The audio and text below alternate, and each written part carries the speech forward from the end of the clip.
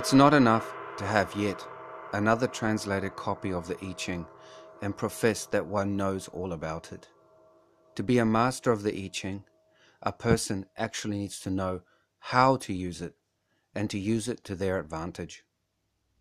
When we keep the questions to a spiritual nature, we become subject to the whims of heaven, which may or may not be in our best interests. For heaven and earth do what they do. The affairs of humanity are but a speck of dust compared to everything else. So how does a person use the I-Ching and get good at it?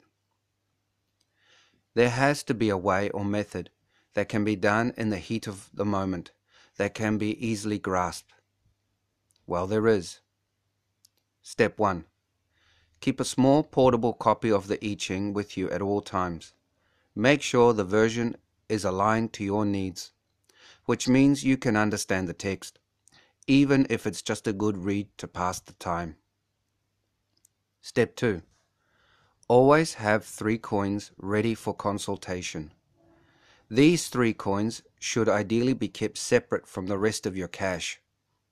Make sure that all 3 coins have the same value, weight, and feel in your hands. I have found those ancient Chinese coins with the holes in them too light and tossed poorly.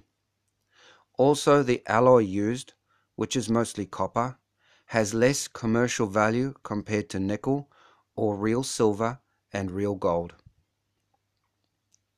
The reason I am mentioning the alloy is because depending on what coins you use, you are psychologically, unconsciously declaring to yourself, the world and universe, what level you want to play at. It's just like in the Olympics 100-meter sprint.